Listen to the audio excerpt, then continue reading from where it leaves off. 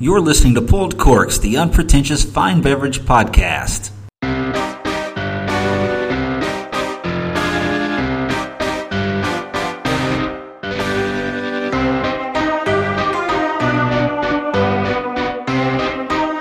Hey everybody, what's up? This is Hassel Lane Butcher again. I just saw in the news they named a hurricane after me, so how interesting is that, huh? So anyways, it's just me again. We're still having our technical issues and some logistical problems that are preventing me and JP from doing this together. But we promise probably next week we'll have everything back up to normal again, to our normal style of show. So, but until then, you just got me, stuck with me. So I want to do my best here. And so I was trying to come up with some ideas on some material that I would do on my own, because I want to kind of save, the really good stuff when we're doing all these tastings and we're doing all this educational stuff, when I've got JP with me and we can kind of bounce stuff off of each other, and because we both know different things about a lot of the same things, and it's pretty neat that way. We can kind of feed off of each other. So I was trying to wait on that and figure out some good stuff to talk to you guys about. So I hopped on our website, pulledcorks.com, pulled-corks.com, and I went searching through our analytics just to see what people were looking at when they go to our website, or what people are getting to our website from Google and other sources and things. And I noticed we had a ton of traffic going to this review that I did like a year and a half ago. I was actually longer than that, but there was a point when we were trying to get a lot of content just to get our website started. So I was doing a lot of these reviews, like just cranking them out like crazy. I did this review on a wine called Vendetta from Francis Ford Coppola.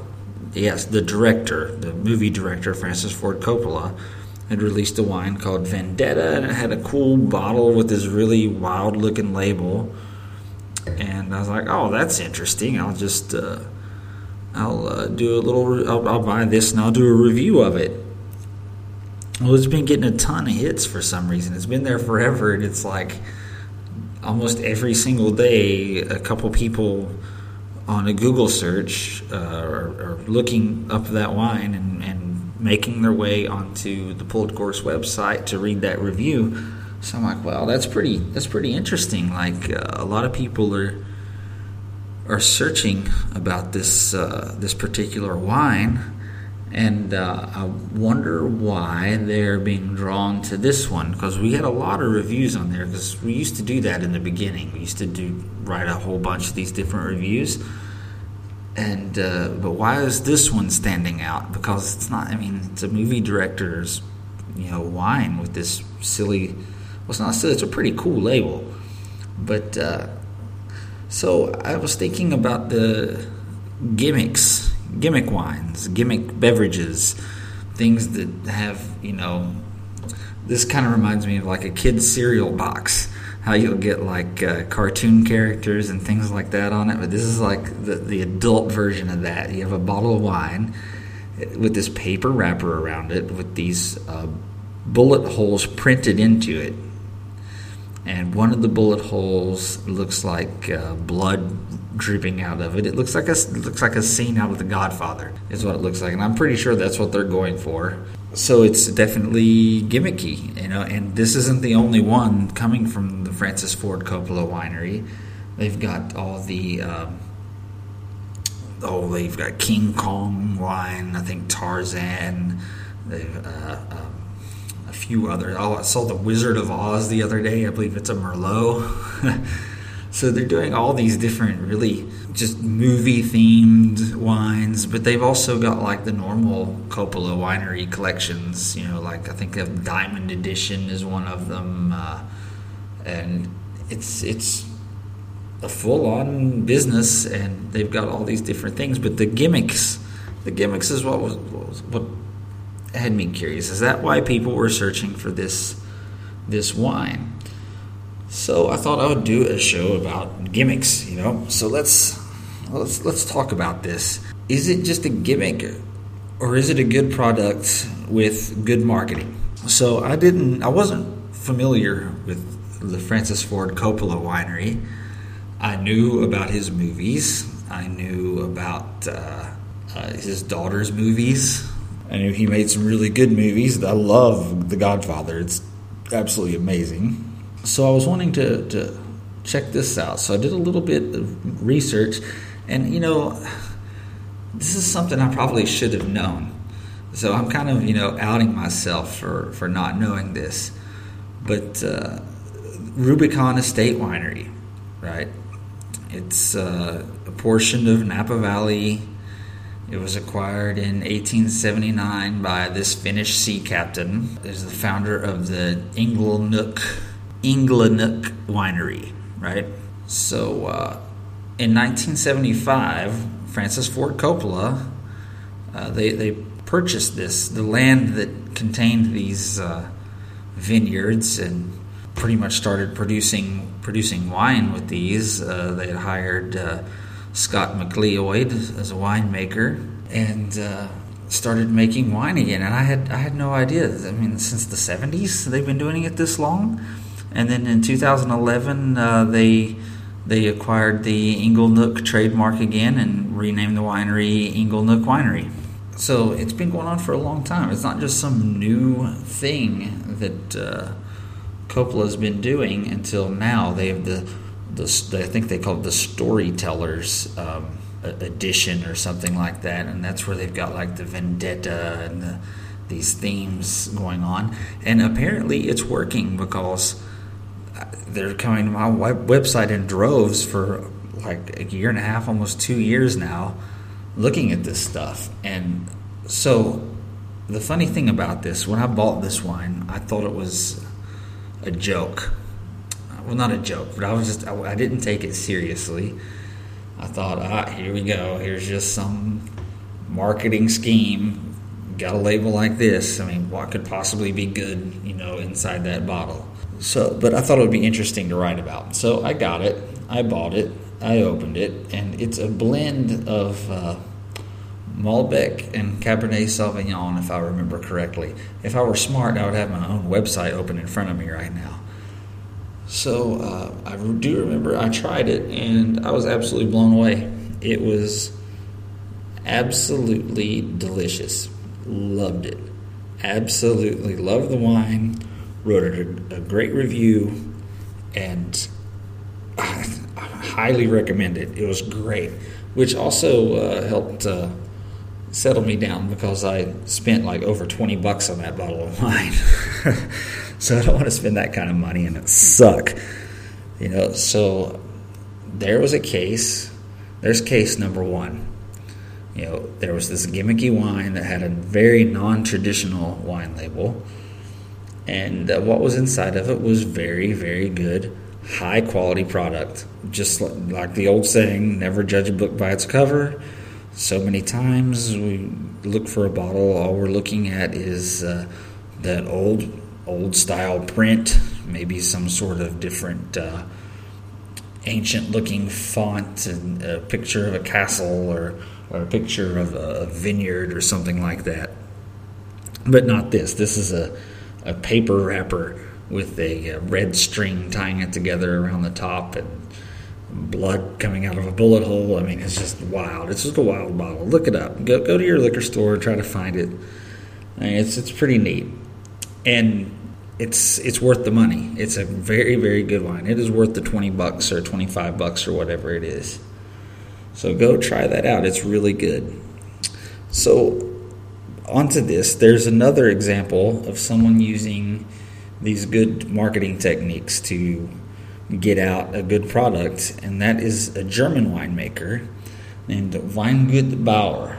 Now, Mr. Bauer has also been making wine for a very long time, and his sales have gone up a lot recently due to the fact that he has been producing these wines with these very, very, very clever labels. And by clever, I mean he's putting a little slogan on the front of each of them, and they're a little bit, they're non-traditional to put it lightly. So I'll give you a few examples here.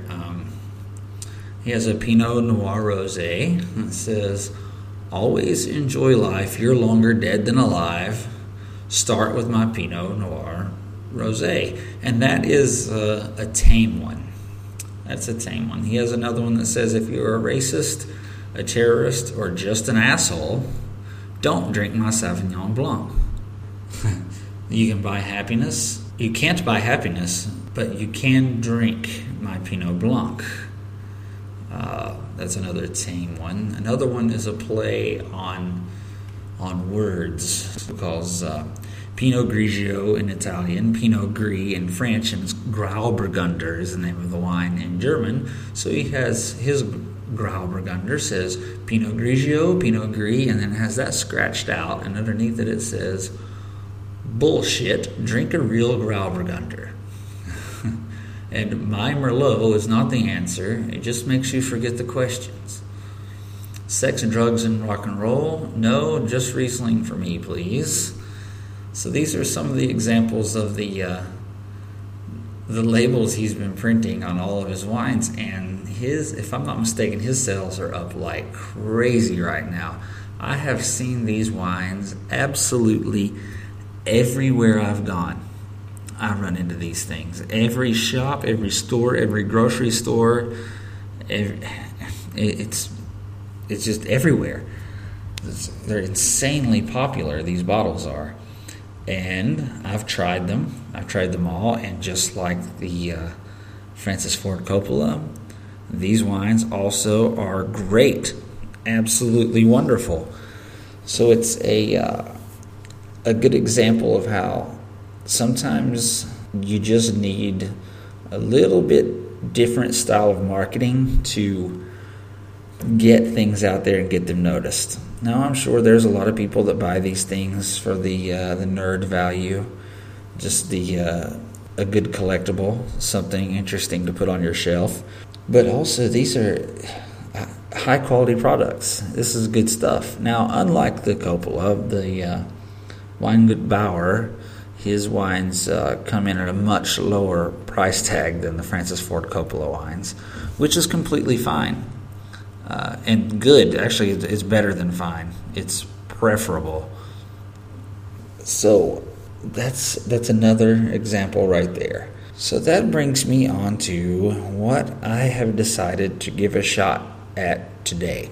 I was at the store trying to look for something interesting that would fit along with the theme for today's show.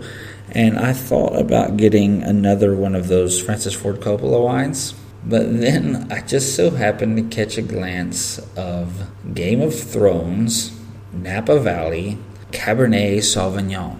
And it's obviously a product that's owned by HBO. And Game of Thrones, I'm sure everybody's at least heard of it. You should be watching it. It's a great show. It's probably, in my opinion, it's one of the best television shows that's ever been released, ever. And it's absolutely awesome. It's my favorite. And everyone needs to email JP because he's never watched it, and he's kind of been refusing to. So let's all get on his ass and get him to watch it. But anyways, so we have this wine here, Game of Thrones, 2015, Cabernet Sauvignon, Napa Valley. So right there, it's already caught my eyes. It's Cabernet Sauvignon from Napa Valley. That's usually hard to go wrong there. The other thing that piqued my interest is when I looked into this, it was made by a winemaker named Bob Cabral. Now, Bob Cabral has been making wines for a long time. Since the 70s, he's been a winemaker. You can find his name featured in Wine Spectator, Napa Sonoma magazines. He's pretty well known in the business, and he's pretty well known for a good reason. The man makes awesome wine. He's a bit more well known for Pinot Noir than he is Cabernet Sauvignon, But there's nothing wrong with that at all. Actually, that's a little bit more impressive because Pinot Noir is harder to grow. But HBO hired him to make this wine to coincide with their show, The Game of Thrones. And that's a testament in of itself, because Bob Cabral, I don't know how each of you guys feel about the point systems. Some people say they're bullshit. Some people say they're really good to get people into wine. Some people say they're good for helping people shop. But no matter what your opinions are, this guy has made over 100 wines that have scored better than 95 points. And there's not many people who can say that. Those are the proof is in the pudding. That's a pretty stout number right there. So they hired him on. HBO picked this guy out. I'm sure they spent a ton of money. They bought some property in Napa Valley, which I'm sure that wasn't cheap either, and started making these wines and putting them in these super heavy, thick glass bottles with a really cool label on it. The label's got like a dragon, a wolf, a stag, raven, basically things from the show. I guess this represents the different houses of Westeros, and it's a nice looking label. It's really cool. And also on the show, they drink a lot of wine. Like, it seems like every scene somebody's got a wine glass in their hands. So it's kind of fitting that they would put out a wine to go with the show. So I figured I would give it a shot. Now, here's the thing: this isn't cheap. This is like over $40 for this bottle of wine. That's pretty expensive, but Napa Cab, it can come with a hefty price tag sometimes. So I'm going to tonight I drink like a Lannister. I drink like a Lannister tonight. So let's see how they've done. Now, so far, with all the little gimmicky wines we've tried, they've been really good, and I would call it more good marketing than I would a gimmick. So let's just hope for $40+ bottle of wine that it's not just a gimmick, and it is good marketing. But I'm sure with that winemaker, it's going to be pretty good. So let's give it a shot. Well, it smells great. It's got all those black fruits, and it's very bold. Very, very, very bold aromas. And actually smells a little bit boozy. So let me check the label here. I don't have much light, but let's see. 14.7% alcohol by volume. Yep, that's a lot of alcohol. 2015 must have been a pretty hot year in California, because that's up there, man. That's stout. That's a punch in the face. So let's give it a taste here. Wow. So that's really good. Really good. Really nice, high acidity, tons of fruitiness. Even in its youth, it's really, really good. And, it's kind of dangerous, because I'm not tasting 14.7%. That's kind of weird. Usually it's always rounded off to a half. I'm not tasting all that alcohol at all. It's not boozy. It's not really boozy to drink at all. It's really smooth. Especially for a Cabernet Sauvignon, it's very smooth. That's a good bottle of wine. That is high quality stuff. I would expect no less from Napa Valley. I would expect no less from Bob Cabral. That's really good. Now, that being said, I don't know if it's worth $40.